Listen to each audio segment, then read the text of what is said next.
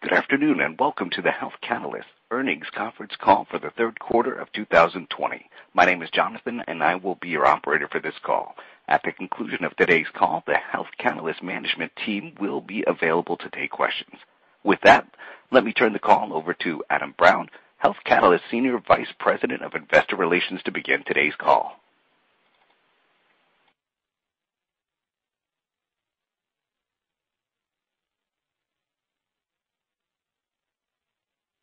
Good afternoon, and welcome to Health Catalyst earnings conference call for the third quarter of 2020, which ended on September 30th, 2020. My name is Adam Brown. I'm the Senior Vice President of Investor Relations for Health Catalyst, and with me on the call is Dan Burton, our Chief Executive Officer, and Patrick Nelli, our Chief Financial Officer. A complete disclosure of our results can be found in our press release issued today, as well as in our related Form 8-K furnished to the SEC, both of which are available on the Investor Relations section of our website at ir.healthcatalyst.com. As a reminder, today's call is being recorded, and a replay will be available following the conclusion of the call. During the call, we will make forward-looking statements pursuant to the Safe Harbor provisions of the Private Securities Litigation Reform Act of 1995 regarding trends, strategies, and the impact of the COVID-19 pandemic on our business and results of operations, our pipeline conversion rates, and our general anticipated performance of the business. These forward-looking statements are based on management's current views and expectations as of today and should not be relied upon as representing our views as of any subsequent date. We disclaim any obligation to update any forward-looking statements or outlook. Actual results may materially differ. Please refer to the risk factors in our Form 10-Q for the second quarter of 2020 filed with the SEC on August 12, 2020, and our Form 10-Q for the third quarter of 2020 that will be filed with the SEC. We will also refer to certain non-GAAP financial measures to provide additional information to investors. A reconciliation of these non-GAAP measures to their most comparable GAAP measures is provided in our press release. With that, let me turn the call over to Dan for his prepared remarks, and then Patrick will subsequently provide his prepared remarks. Dan and Patrick will then take your questions. Dan? Thank you, Adam, and thank you to everyone who has joined us this afternoon. We are excited to share our third quarter financial performance along with the other highlights from the quarter. I will begin today's call by communicating our third quarter 2020 financial results.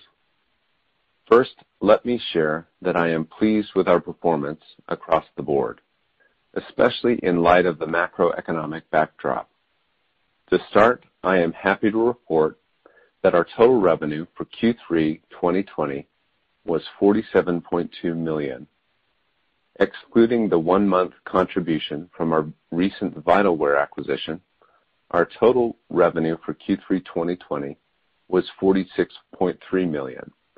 This represents an outperformance relative to the midpoint of our guidance. Our total technology revenue for Q3 2020 was $28 million. Excluding the 1-month contribution from our recent Vitalware acquisition, our total technology revenue for Q3 2020 was $27.2 million, representing 28% growth relative to the same period last year. Total adjusted gross margin in the third quarter 2020 was 51%, an increase of approximately 170 basis points compared to the second quarter of 2020. And our Q3 2020 adjusted EBITDA was a loss of $6.4 million, which also represents an outperformance relative to the midpoint of our guidance and shows an improvement from a loss of $8.4 million for the same period in the prior year. Now let me transition to some of the highlights from the quarter.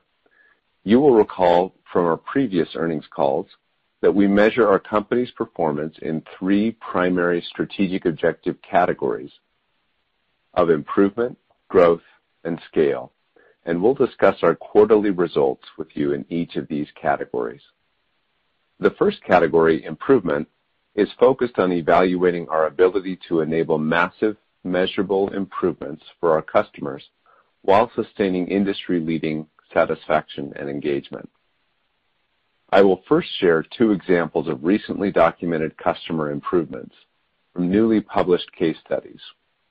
The first improvement vignette highlights our work with one of our customers supporting their journey to financial and operational recovery from COVID-19, while the latter demonstrates that a number of customers have widened their focus and are back to leveraging our technology and services to do meaningful improvement work outside of their COVID-19 responses. First, Banner Health leveraged our solution, including our data platform and our COVID-19 elective surgery impact analysis application, to visualize the impact of canceled surgeries on revenue and develop a data-informed recovery plan through integrated clinical, financial, and operational data and analytics. This allowed Banner to safely resume more than 3,000 cases, resolving 32% of the perioperative services backlog and recapturing millions in revenue. Next, let me highlight a recent improvement at MultiCare Health System from their work outside of the realm of COVID-19. MultiCare leveraged our solution, including our data platform and Leading Wisely analytics application, to develop a system-wide data-informed approach and standard improvement methodology to address their hospital length of stay challenges. These improvement efforts resulted in $24 million in documented customer savings, the outcome of a 0.6-day reduction in length of stay system-wide across MultiCare. Our next performance measurement category is growth, which we define as adding new customers while also deepening existing customer relationships. In the growth category, with COVID-19 as a backdrop, I'll share a detailed update on the state of our company, along with some broader perspectives about how the healthcare delivery ecosystem has adjusted to the temporary new normal operating environment. First, I would share that our perspectives on the current operating environment are largely consistent with the detail we shared on our Q2 2020 earnings call. To start, I would underscore that the current COVID-19 surge likely indicates that our country and national healthcare system will be under continued meaningful strain over the coming months. We continue to do everything in our power to support our customers to ensure they successfully manage through this unprecedented time.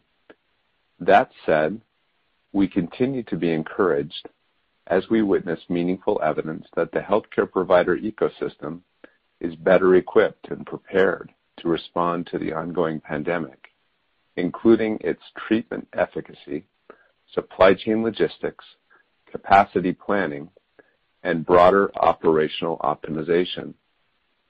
Lastly, we see additional reasons for optimism over the medium term as we anticipate more scientific progress, including progress on a vaccine and improved treatment efficacy related to containing the COVID-19 pandemic.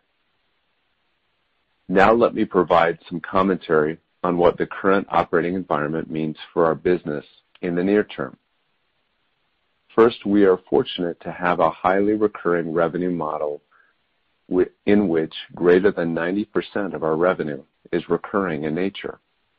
This model means that the near-term impact of COVID-19 on our top line is relatively muted, as evidenced by our strong year-to-date 2020 revenue performance. As it relates to our existing customer relationships, let me first share some additional detail on our technology. Since the onset of the COVID-19 pandemic, our customers' overall usage of our data platform continues to increase and has never been higher. Of particular note, our foundational analytics applications, which are crucial components of our COVID-19 technology response, have seen a significant increase in usage, resulting in a roughly 40% increase since the onset of the pandemic. I also would highlight that we benefit from a high level of technology revenue predictability, especially our all-access DOS subscription customers that have built-in contractual technology revenue escalators. Additionally, I would share that we have seen usage of our COVID-19 specific products in a number of cases meaningfully shift from those focused on COVID-19 preparedness to those focused on financial recovery and planning analytics in areas such as elective procedures, ambulatory care, and revenue cycle. Given all these factors, we would anticipate strong full-year technology dollar-based retention performance, similar to historical levels. Moving on to professional services, we continue to see high levels of engagement of our team member base, which remain engaged on both COVID-19 recovery work, as well as focusing on more general clinical, financial, and operational improvement work. That said, consistent with what we discussed on our last earnings call, the financial strain imposed by COVID-19 on a number of our customers has led to a lower year-to-date professional services dollar-based retention, and we would expect to have a meaningfully lower full-year 2020 professional services dollar-based retention than we have achieved historically. Now let me transition to providing some commentary on new DOS subscription customer additions in 2020. First, I would share that the additional context we will provide is consistent with the details we provided on our Q2 2020 earnings call. As a reminder, we were pleased to sign multiple new customers in the first half of 2020, but as a result of COVID-19, the number of new customer additions was lower than we originally anticipated entering the year. As we've entered the second half of 2020, we have been pleased to see healthcare organizations adjusting well to the new normal operating environment, with COVID-19 significantly highlighting the need for a more robust, commercial-grade data and analytics solution. On the other hand, COVID-19 continues to create some near-term financial uncertainty, making some health systems more cautious in their near-term purchasing decisions. Given these competing factors, we have continued to see our second half pipeline and conversion rates progress similar to the second half of 2019. Thus, we feel confident about the expectations we shared on our previous earnings call of high single-digit net new DOS subscription customers for full year 2020. Moving on to the longer-term impact of COVID-19, I would share that we cannot think of any event in recent history that has galvanized the awareness and importance of data and analytics more than COVID-19, and thus we believe it will serve as a meaningful tailwind in the industry's adoption of data and analytics. And at the health system level, we are seeing meaningful evidence that COVID-19 is highlighting the need for a commercial-grade data and analytics solution to replace patchwork homegrown systems. Also, in the context of our growth efforts, let me mention that we hosted our 7th annual Healthcare Analytics Summit in September. While the format was virtual, this year's conference was a meaningful opportunity for Health Catalyst to continue to provide thought leadership within the healthcare data and analytics ecosystem, and also carefully listen to our customers and prospects as we further cultivate and deepen those relationships. We viewed this year's summit as a significant success, with record registration of more than 3,500 attendees and some of our highest attendee satisfaction scores. Next, let me share some brief commentary on our recent acquisitions. While we are still early in the integration process with both the HealthFinch and VitalWare transactions closing in the last couple of months, we are pleased to share that our integration efforts, including team member, technology, and sales, are progressing well and are in line with our expectations. Likewise, our acquisition of Able Health from February is largely integrated from a technical perspective, and we are pleased with the early market receptivity we are seeing for the consolidated product offering. More broadly, as we heard countless times at our Healthcare Analytics Summit, existing and prospective customers are enthusiastic about the increased breadth of our offering following these acquisitions.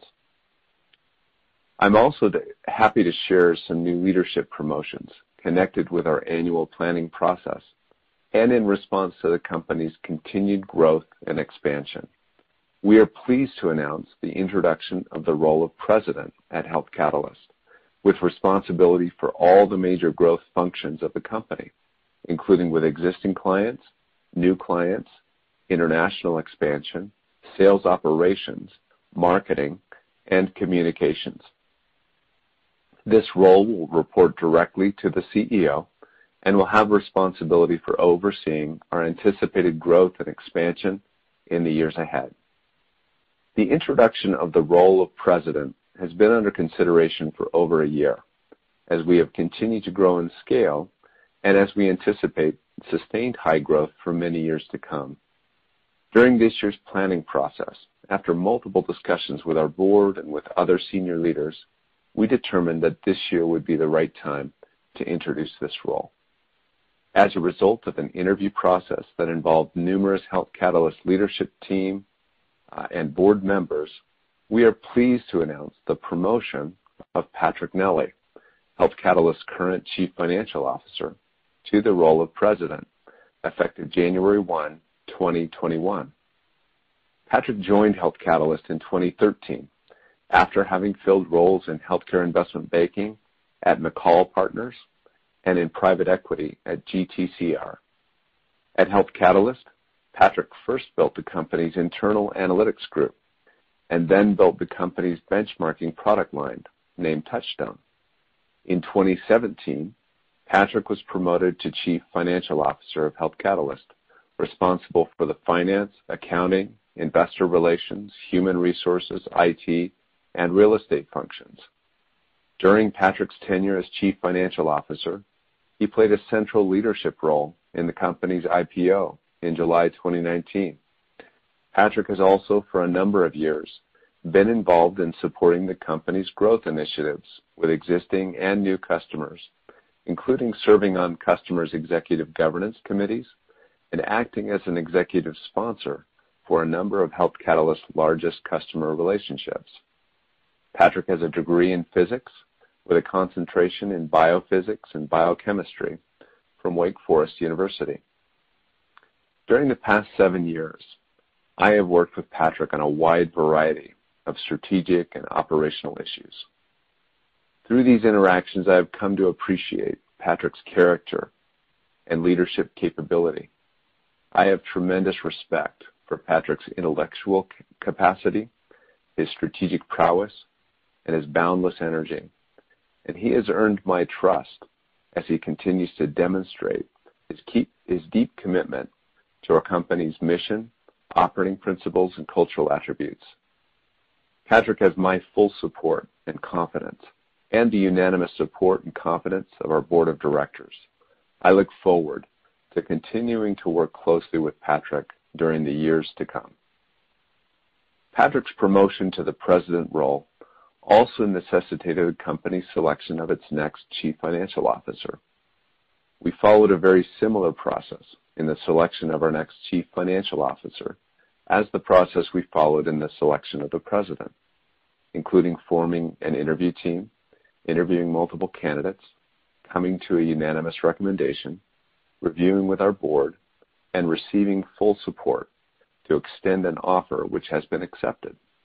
I am pleased to announce the promotion of Brian Hunt, Health Catalyst's current Senior Vice President of Financial Planning and Analysis, to the role of Chief Financial Officer, effective January 1, 2021.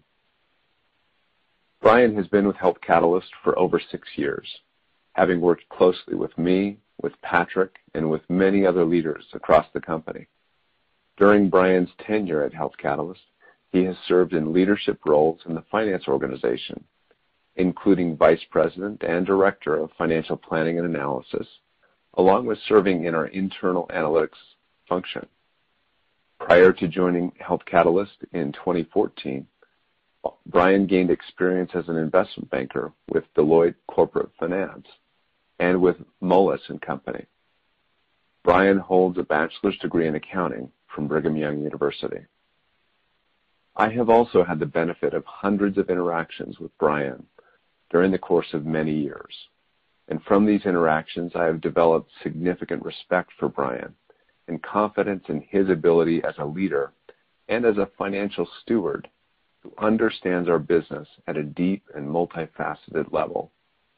Brian has my full confidence and support, along with that of our board of directors, to receive this additional responsibility, and I look forward to working closely with Brian in the years ahead.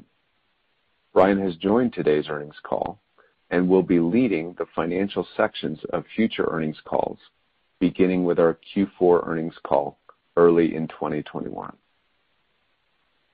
I'm also pleased to announce 2 additional promotions related to these announced changes. Jason Alger, our Senior Vice President of Finance, has been promoted to Chief Accounting Officer, and Adam Brown, our Senior Vice President of Investor Relations, has been promoted to Senior Vice President of Investor Relations and Financial Planning and Analysis. Jason and Adam have each been with the company for more than 5 years and have each demonstrated their extraordinary capabilities during their Health Catalyst tenure. We are fortunate to continue to benefit from their expertise, dedication, and leadership as respected teammates and colleagues. Each of these promotions will be effective January 1, 2021, and will contribute to our continued ability to grow and scale as an organization. Lastly, before I turn the call over to Patrick, I would like to share that Mike Dixon will be completing his service on our board of directors effective December 31st. I want to take this opportunity to share my heartfelt gratitude for Mike and his more than 9 years of impactful service on our board. Mike and I are 2 of the original board members from the fall of 2011, when the company first organized a board of directors, and it has been an honor to serve alongside Mike over the past decade. Without Mike's countless contributions to our company over many years, starting in its very early stages, I am certain that we would not be where we are today. Patrick? Thank you, Dan. Before diving into our quarterly financial results, I would like to echo Dan's sentiment and say that I am pleased with our third quarter results, especially in light of the macroeconomic backdrop and COVID-19 pandemic. Now let me comment on our performance measurement category of scale. For the third quarter of 2020, we generated $47.2 million in total revenue. Excluding the 1-month contribution from our recent acquisition of Vitalware, total revenue was $46.3 million. As Dan mentioned, this represents an outperformance relative to the midpoint of our guidance, and it represents an increase of 18% year over year. The year-over-year growth was driven primarily by recurring revenue from new customer additions and from existing customers paying higher technology access fees as a result of contractual built-in escalators. Technology revenue for Q3 2020 was $28 million. Excluding the 1-month contribution from our recent Vitalware acquisition, our total technology revenue for Q3 2020 was $27.2 million, representing 28% growth relative to the same period last year.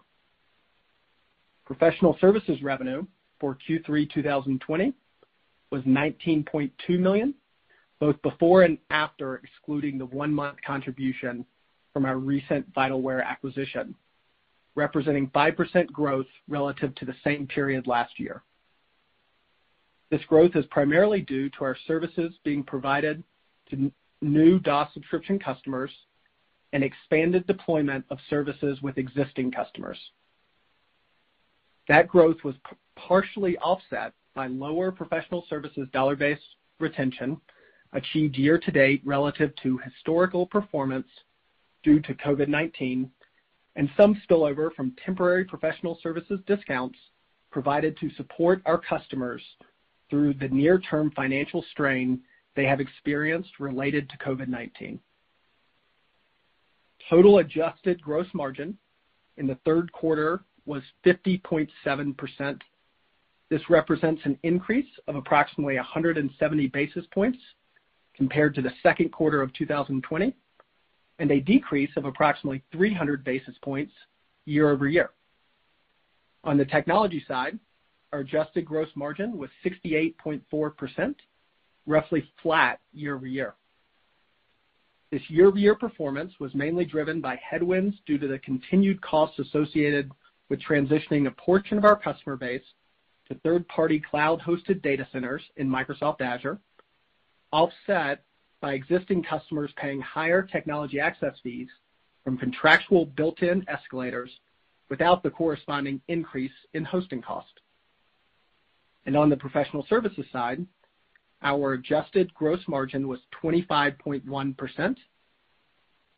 This represents a decrease of approximately 1,150 basis points year-over-year and an increase of roughly 410 basis points relative to Q2 2020. This year-over-year decrease was mainly the result of the previously mentioned COVID-19 impact on our professional services dollar-based retention, the previously mentioned spillover temporary professional services discounts due to COVID-19, as well as some shift in the mix of professional services delivered. In Q3 2020, adjusted operating expenses totaled $30.4 million. As a percentage of revenue, adjusted total operating expenses were 64%, which compares favorably to 75% in Q3 2019. Adjusted EBITDA in Q3 2020 was a loss of $6.4 million, which compares favorably to an adjusted EBITDA loss of $8.4 million in the third quarter of 2019. As Dan mentioned earlier, we are pleased to report that we outperformed the midpoint of our guidance. This adjusted EBITDA performance was mainly driven by the revenue outperformance mentioned previously, expense management efforts, as well as some non-headcount expenses that we anticipate will be pushed out into the fourth quarter of 2020. Our adjusted net loss per share in Q3 2020 was 21 cents. The weighted average number of shares used in calculating adjusted net loss per share was approximately 40.3 million shares. Turning to the balance sheet, we ended the third quarter of 2020 with $275 million of cash equivalents, and short-term investments, compared to $228 million at year-end 2019. As a reminder, in April 2020, we issued a private placement of convertible notes with a principal amount of $230 million, and we used a portion of the proceeds to extinguish an outstanding term loan. After deducting the unamortized debt discount related to the conversion feature of $59 million and unamortized issuance costs of $5 million, as of September 30th, 2020, the net carrying amount of the liability component of the convertible notes is $166 million.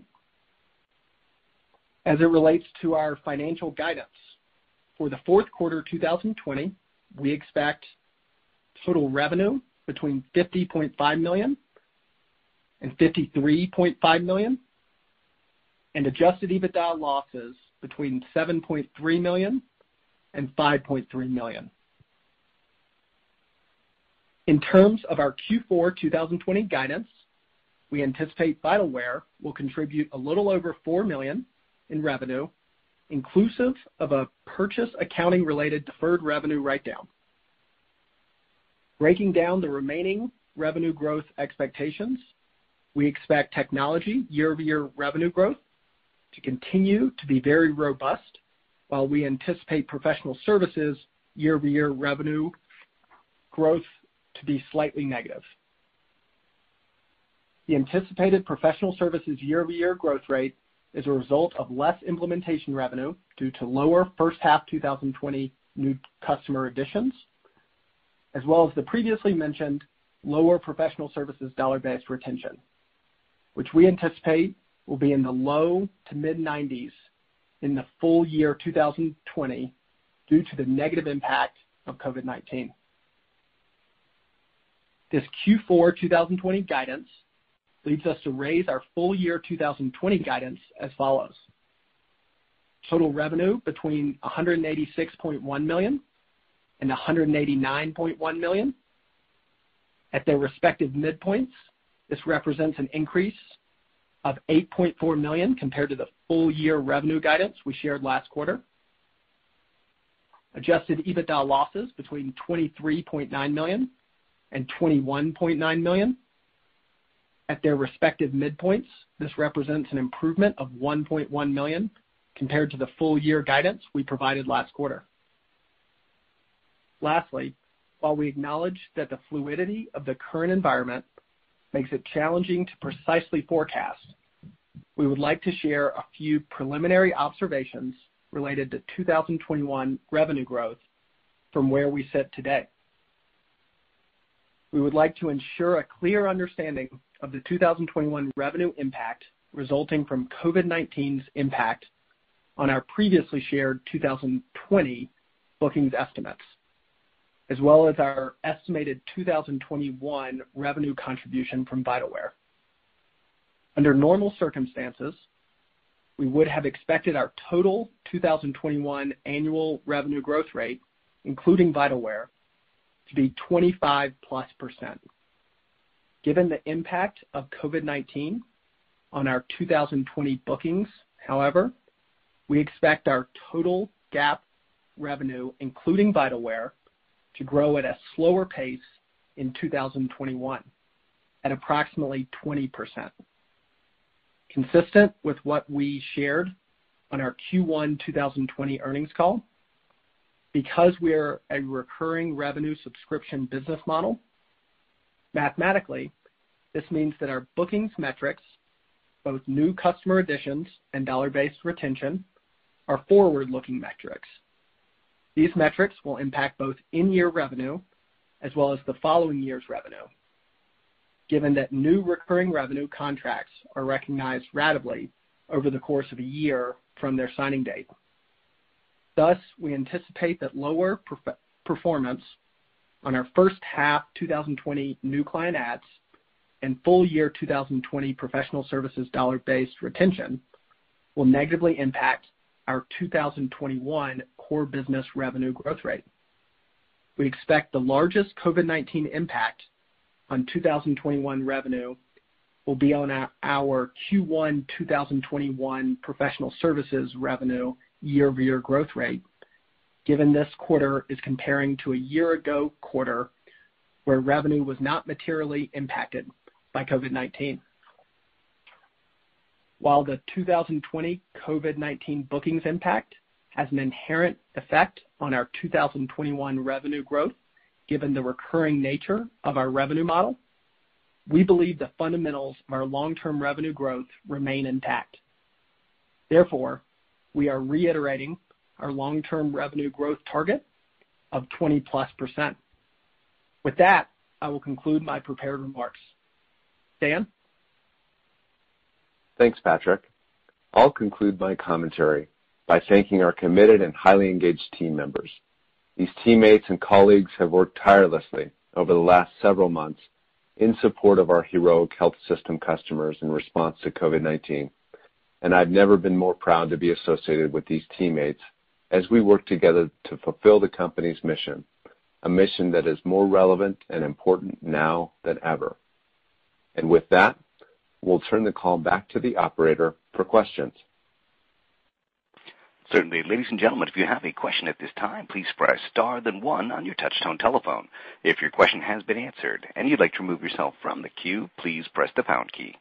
And our first question comes from the line of Robert Jones from Goldman Sachs. Your question, please. Great. Thanks so much for the questions, and congrats to Patrick, Brian, and Adam for the elevated roles.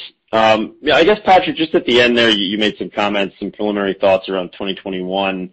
If I heard you correctly, it still sounds like you're expecting high single-digit DOS adds for 2020, and I thought you said, Dan, in the prepared remarks, that the pipeline was behaving like it did in the back half of last year, in the back half of this year, if I heard that correctly. So I guess the question, which is trying to put those two comments together, how are you thinking about the potential or the opportunity for new DOS adds as we get into 2021? Is it the assumption that we shouldn't be thinking about next year being a more normal year? I know we used to target mid-teens adds in a normal year. Is the message tonight that we're really thinking about next year, just given the prolonged COVID environment, to be more similar to 2020? Yeah, thanks for the question, Bob, and for the congratulations. Much appreciated. So I'll share a couple of thoughts, and then Patrick, please feel free to share additional thoughts. So I would reinforce what you shared, that as we are observing the second half of 2020 pipeline, it continues to feel very much like the second half of 2019 pipeline, pre-COVID. And what we have observed, and we reinforced this in our prepared comments as well, is that in the first half, from a sales perspective, we did experience a lower performance relative to what we had anticipated as a result of COVID. But importantly, we do observe from where we stand right now that second half pipeline performance is performing very much like what we experienced pre-COVID. And from where we sit right now, we would anticipate that would continue. But with the note that this is a fluid environment, that we continue to monitor exactly how this will play out. But we did want to try to be transparent in sharing some preliminary observations as we are a highly recurring revenue model, and what happens in 2020 does directly impact what will play out on the P&L and from a GAAP revenue perspective in 2021. Patrick, what would you add? Yes, the only item I would highlight is the difference between 25+% growth in a year that did not include COVID, but included Vitalware, and approximately 20% growth in 2021 that we shared in our prepared remarks, are primarily two factors. It's fewer new DOS subscription adds in the first half of 2020 and a lower full year professional services dollar-based net retention in 2020, just given how they flow on to the income statement in 2021. Okay, great. No, I appreciate the fluidity of the situation. I guess maybe just to take a step back then, intra-quarter, I believe you announced your first Middle East customer. I know international sounds like it's a bigger focus given the new role, expanded role of president, and that being a focus of that role. Just maybe a little bit on the international opportunity as we look out a little further. What should we expect here? Will this be a bigger piece of the growth outlook going forward? Yeah, so thank you for that additional question. We were excited to sign that contractual relationship in the Middle East with Saudi German Hospital. We have made some modest investments in our international expansion, but I would reiterate what we shared in the past with regards to our adjacent market investments, that they've been modest and that we have realized that takes time for those investments to really bear fruit. And so I would suggest that there's still more time before these investments would become a material part of our income statement. Great. Thank you. Thank you. Our next question comes from the line of Anne Samuel from J.P. Morgan. Your question, please. Hi, guys. Congrats to Patrick on the promotion. My first question is, as we think about next year, you outlined some of the moving pieces of revenue growth, but was wondering, how should we think about the puts and takes of the margins? Are there any headwinds or tailwinds that we should be aware of? Should the mix shift, impact the margins as well? Yeah, happy to take that one. And Annie, thank you for the congratulations. So as far as our gross margins go, on the tech side, as you've seen, those were in the mid-60s from a tech gross margin perspective a couple of years ago. They have moved up to the high 60s. We would expect for our tech gross margins to stay roughly flat over the next several quarters, given previous dynamics that we've discussed before. On the professional services side, professional services gross margins have been in the 20s this year, and we'd expect professional services gross margins to continue to be in the 20s for the next several quarters. We would expect our technology revenue to grow faster than our professional services revenue. And that means from a mix perspective, a higher mix of tech revenue obviously helps our overall gross margins. So we would expect our overall gross margins to be flat to slightly up over the next several quarters.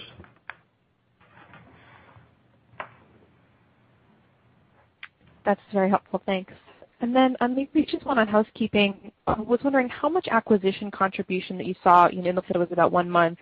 What's embedded in the fourth quarter? And looking to next year, is it fair to think that kind of 500 basis point delta between the 20% and the kind of 20% historical rate is related to acquisitions?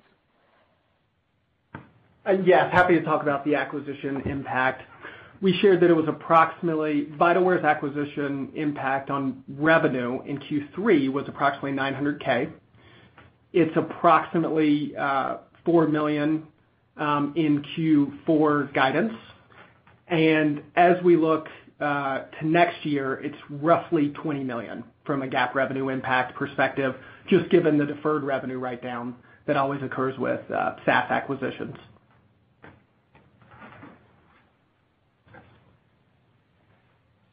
Very helpful. Thank you. Our next question comes from the line of Ryan Daniels from William Blair. Your question, please. Yeah, thanks for taking the question, and I'll add my congratulations to the team on their promotions. 2 follow-ups here. Number 1, in regards to the relationship over in the Middle East, kind of interesting is you've got a third-party consultancy that's going to be working with partners there on your operating platform. So I'm curious, in that regard, number 1, if that's an opportunity going forward for them to kind of also help sell your solution set to other healthcare entities in the Middle East. And number 2, how do you ensure that the clients get the maximum value from the DOS platform, given that it's now a third party more on the services front, kind of managing the use of the analytics to improve quality of care and outcomes and financial results? Thank you. Thank you for the congratulations, Ryan. Thank you for those 2 questions. So as it relates to that announced relationship in the Middle East, there is a component of that relationship where we're going to be partnering with TopMed in the delivery and implementation of much of the services-related items associated with the implementation of our technology and then the use of that technology to drive measurable improvements. And this was part of the reason why we could get to a comfort level in moving forward, even though we have a very modest presence in the Middle East. And so leveraging a partnership where there's an organization that is located there, understands the region, and can partner with us first in the delivery of a successful relationship with Saudi German Hospital.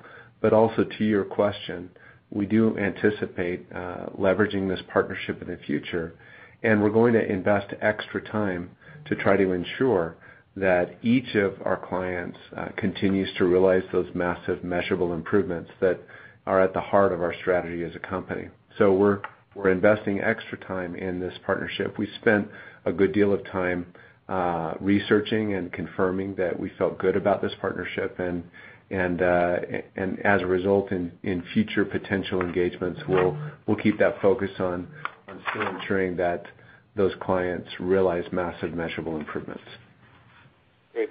Thank you for that. And then one follow-up on the sales front, maybe for Patrick.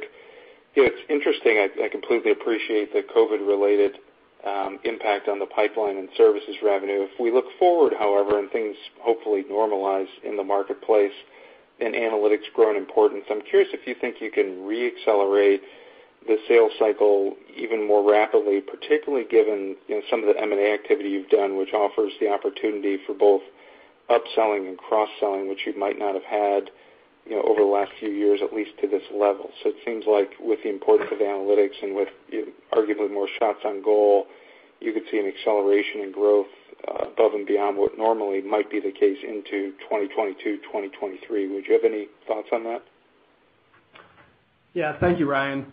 So to your point, we do believe this pandemic highlights the need for data and analytics, potentially more so than any other event in recent history. And we are also excited about the cross-sell potential from recent acquisitions that we've made, also to your point. That said, we like to be data-informed when we think about communicating our expectations for forward performance, and we certainly want some more time to go by before speaking too much about forward out years. Okay, fair enough, guys. Thank you so much. Congrats again. Thank you. Thank you, Ryan. Thank you. Our next question comes from the line of Jessica Tassan from Piper Sandler. Your question, please. Hi, thank you for taking the questions, and congratulations on the promotion to everyone. So I think we were interested to know just how the DOS Lite solution, I think it was introduced relatively recently, how that's performing in the market, and if you could just speak to what % of the pipeline is maybe comprised of DOS Lite versus All Access, and if it's changed the sales cycle that you've observed year to date at all. Thank you for the question, Jessica. What I would share is that we did introduce a solution that included the concept of a light version of DOS that was a little earlier than we had originally planned, but it was in response to the COVID-19 pandemic, and we wanted to be responsive and provide every meaningful solution that we could. So we are early in that process, and we have a pipeline that is developing and has developed as it relates to that DOS Lite version. But we continue to see our pipeline in the second half in particular performing at about the same cadence that we've seen in the past. And so we're still early in the process of really understanding if there are any differences as it relates to how the pipeline conversion or the sales cycle will play out. But we should have more data over the next several quarters about that. Okay, awesome. And then just one follow-up would be, could you talk a little bit about your role or potential role in vaccine distribution? I think you guys pivoted pretty quickly with respect to COVID and capacity planning. So just any solutions that you're working on or anticipate being able to modify to help with the vaccine distribution when it's eventually available. Yes, thank you for that additional question. We're obviously encouraged by some of the recent news with regards to vaccine development and potential pending approvals. And as we have in other ways in response to the pandemic, we do anticipate providing meaningful analytics support and planning support as it relates to the distribution process for each one of our health system clients. We already have an infrastructure in place at the data platform layer and at the apps layer that can be customized and modified towards that specific end. So we do anticipate that we'll play a meaningful role from an analytics support perspective. Thank you. Thank you. Our next question comes from the line of Sandy Draper from Truist Securities. Your question, please. Thanks very much, and I'll echo congrats all around to everyone. It's some great promotions, and I'd also say, Dan, nice to see all internal. It really, I would think, would boost the spirits of people seeing the upward mobility within the company. So nice job there.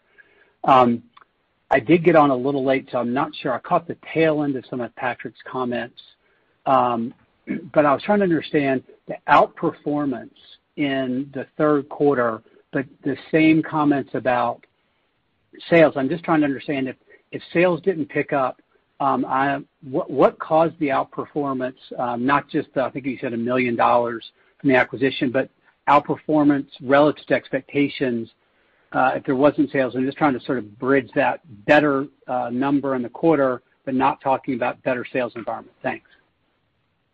Yeah, of course, Sandy, and thank you again for the kind words. So when we think about outperforming over a short time period, it is from us closing new business earlier than expected or expanding within our client base earlier than expected. Those are typically the two largest drivers. And I would say that the largest driver this past quarter is our technology dollar-based net retention performing very robustly. It is performing strong, similar to performance of prior years. And one of the reasons that is because the use of data and analytics is extremely valuable during this pandemic, and the usage of our software is up 40+% since the onset of this pandemic. Sandy, I might also add, just to your first comment, thank you for calling out that what we have announced is meaningful opportunities for individuals to be promoted from within the company. And that is certainly a part of our long-term strategy and our focus on team members is we want every team member to feel like they have a bright future and an incredible career path. And so we do have a default position that we're excited to see existing team members qualified for promotions. It isn't the case in every circumstance, but we are excited when that occurs, and that is our default position. So thanks for calling that out.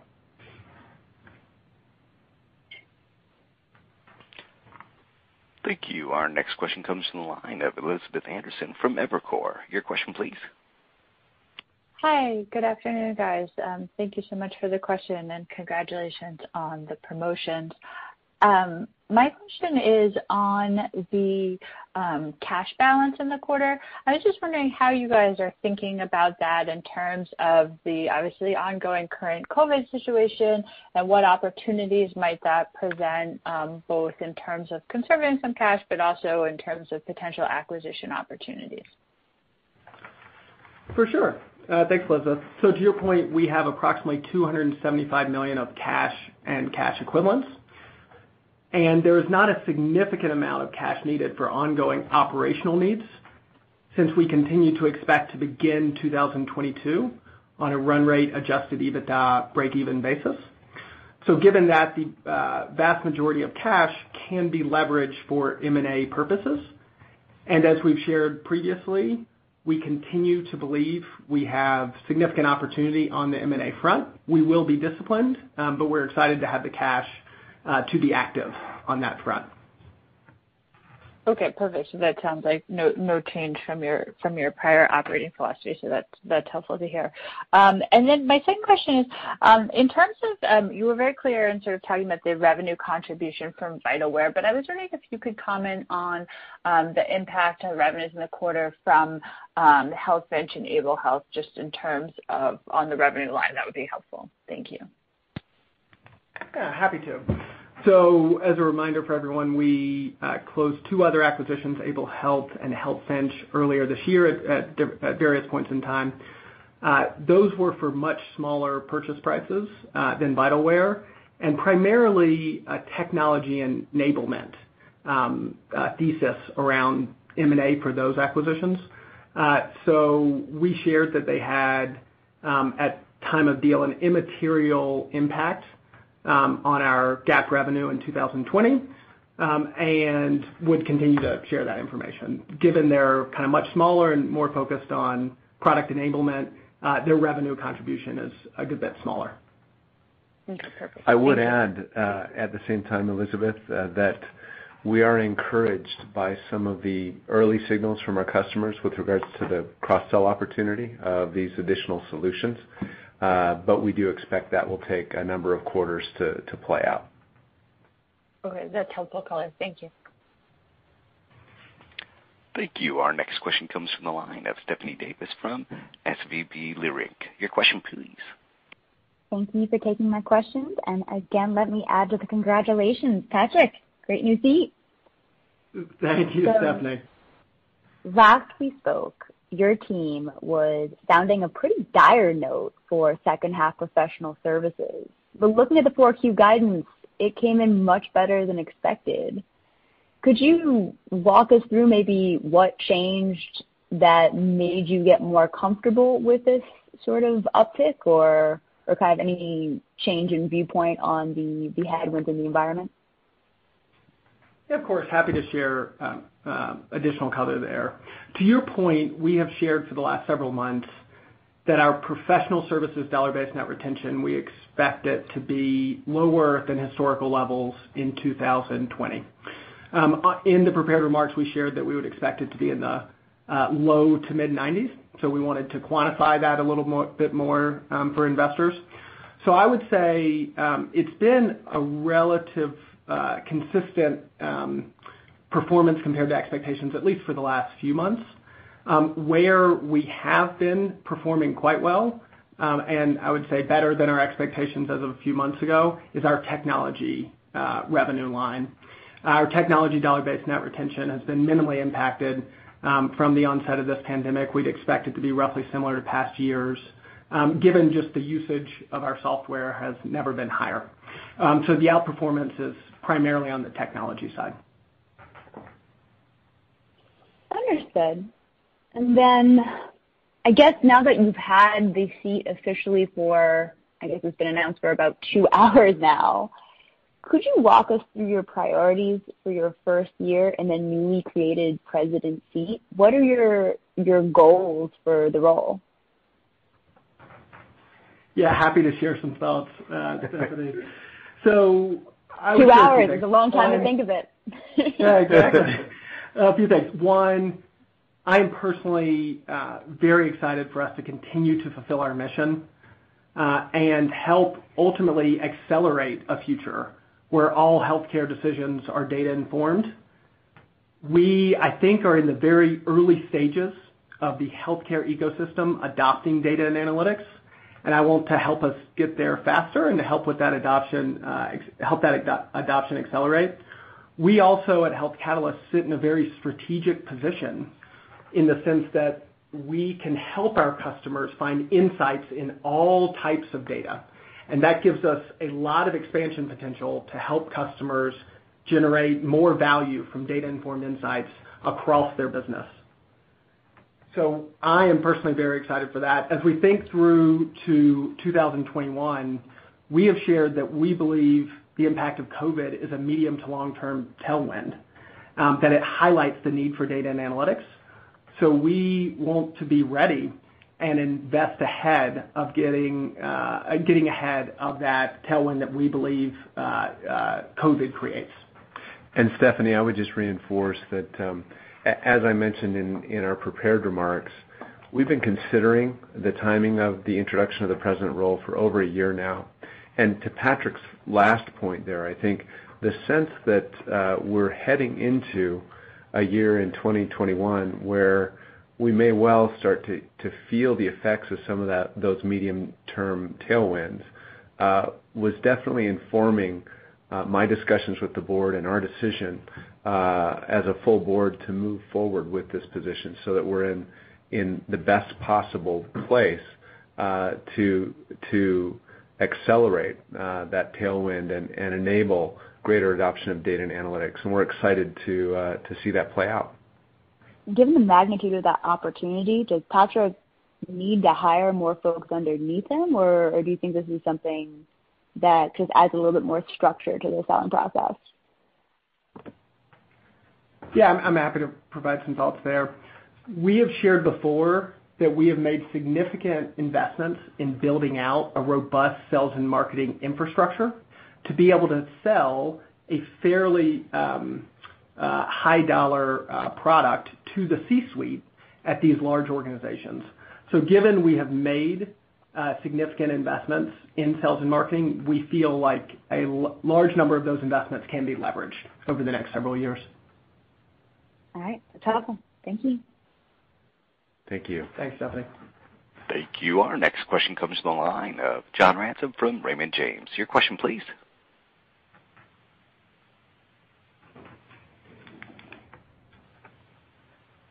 You may have your phone on mute.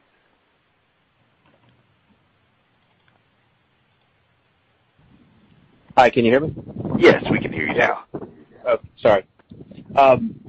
So just a couple of questions for me. As we think about the long-term growth and mix of your business, is there anything change, positive or negative, in your path to EBITDA positive in the future?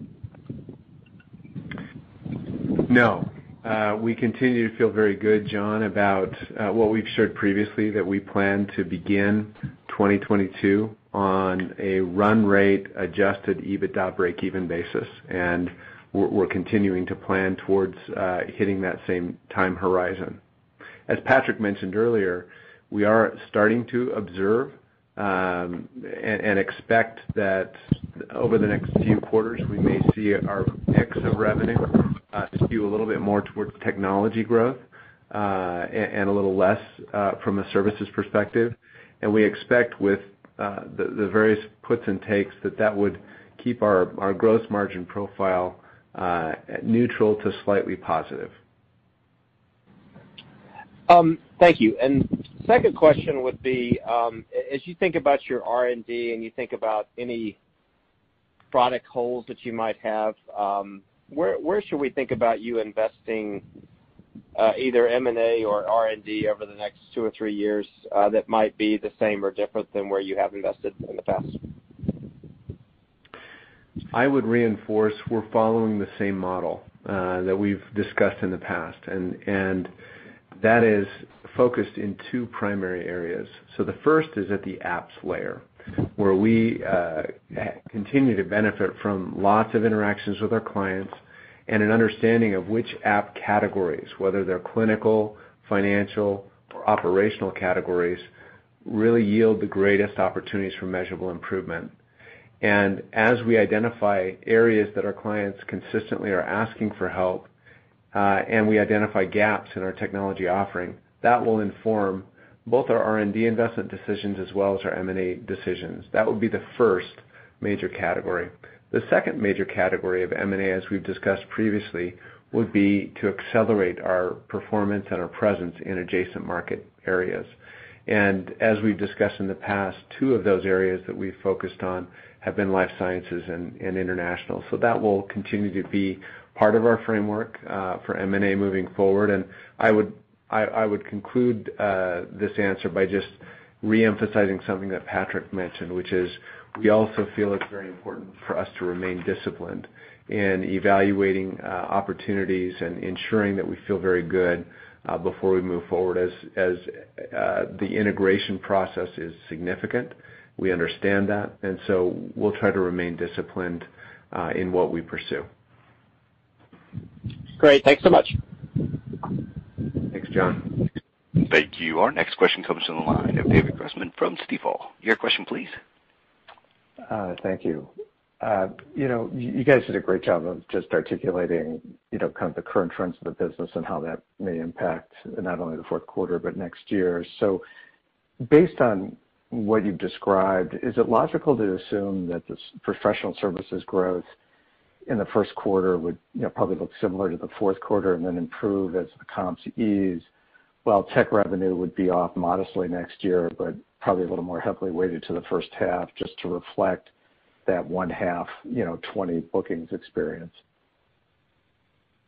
Yes, David, you are generally thinking about that trend correctly. On an overall note, we would expect 2021 annual professional services revenue growth, but it to be below the overall 20% estimate. And on the technology side, we would expect robust 2021 revenue growth, just like we've seen robust 2020 technology revenue growth. So the 4Q kind of implied tech growth is a good proxy for kind of the kind of momentum you bring into 2021 now.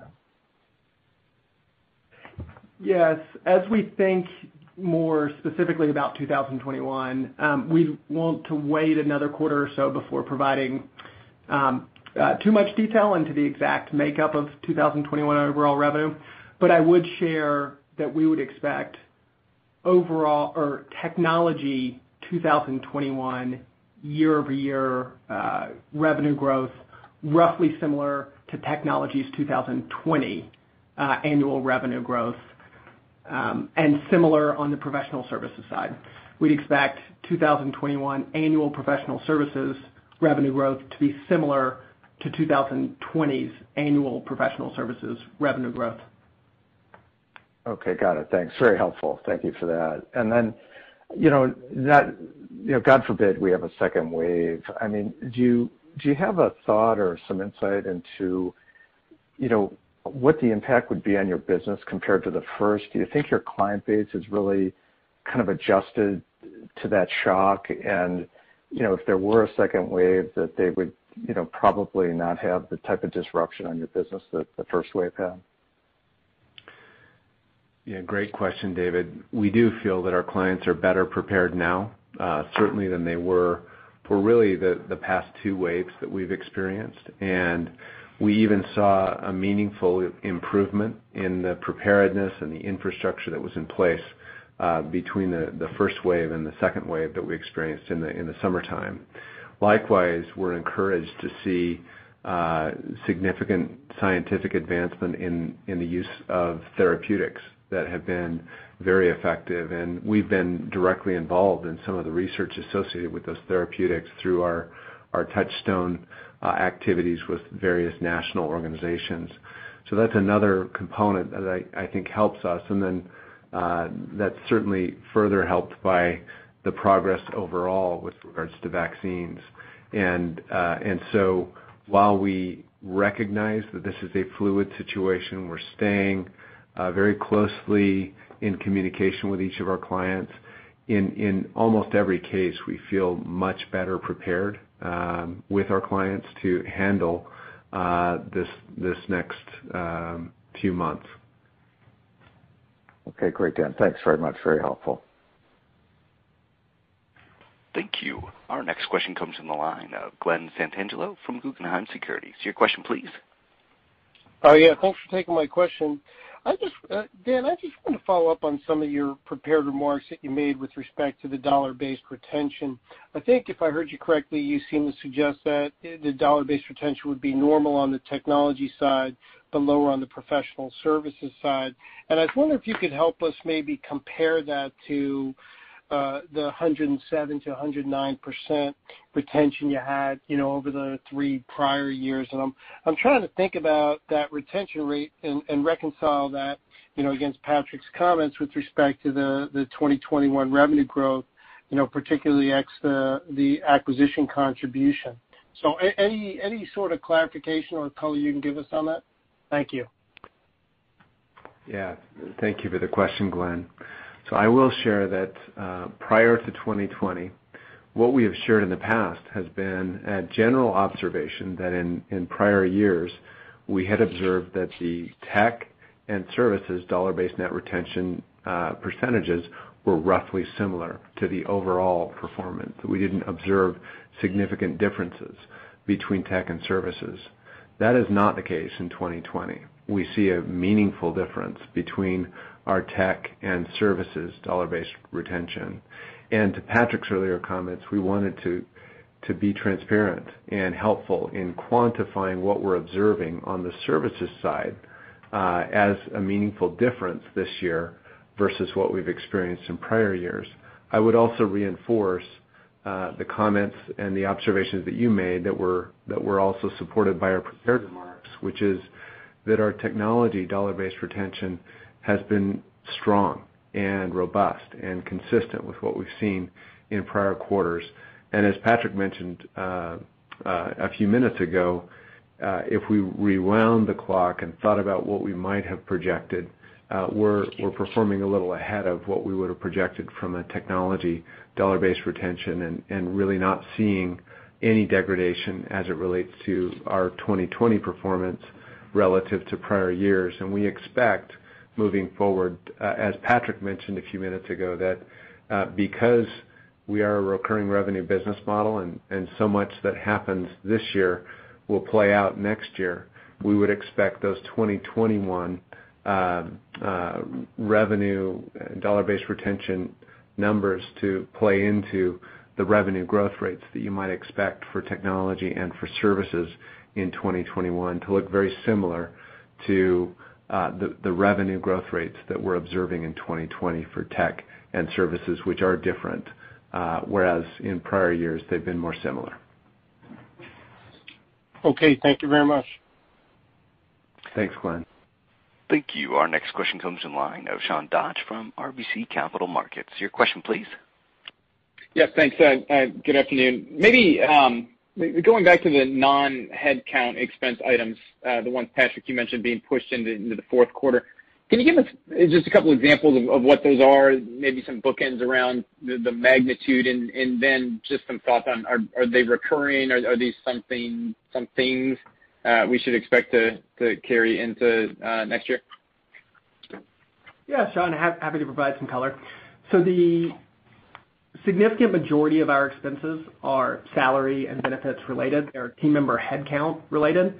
However, we do have a minority but a material portion of our expenses that are associated with third-party contractors or third-party sales and marketing type expenses. Those are the non-headcount expenses I was referring to.